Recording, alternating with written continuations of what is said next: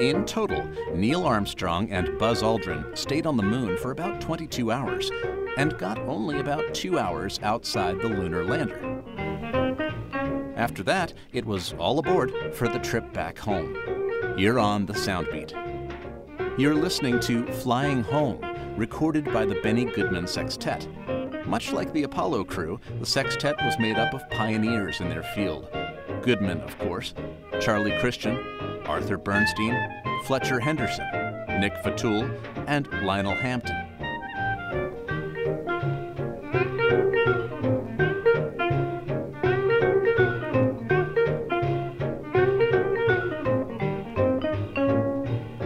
The lunar module rendezvoused with Collins, who'd been orbiting the moon while the others had their fun, on the 21st of July, 1969.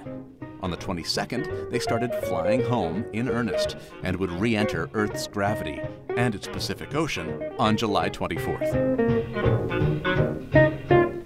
Get on the beat. Orbit Soundbeat on Facebook, Instagram, and Twitter at On the Soundbeat. And check out more episodes at soundbeat.org. Soundbeat is produced at the Belfer Audio Archive, Syracuse University Libraries. I'm Brett Barry.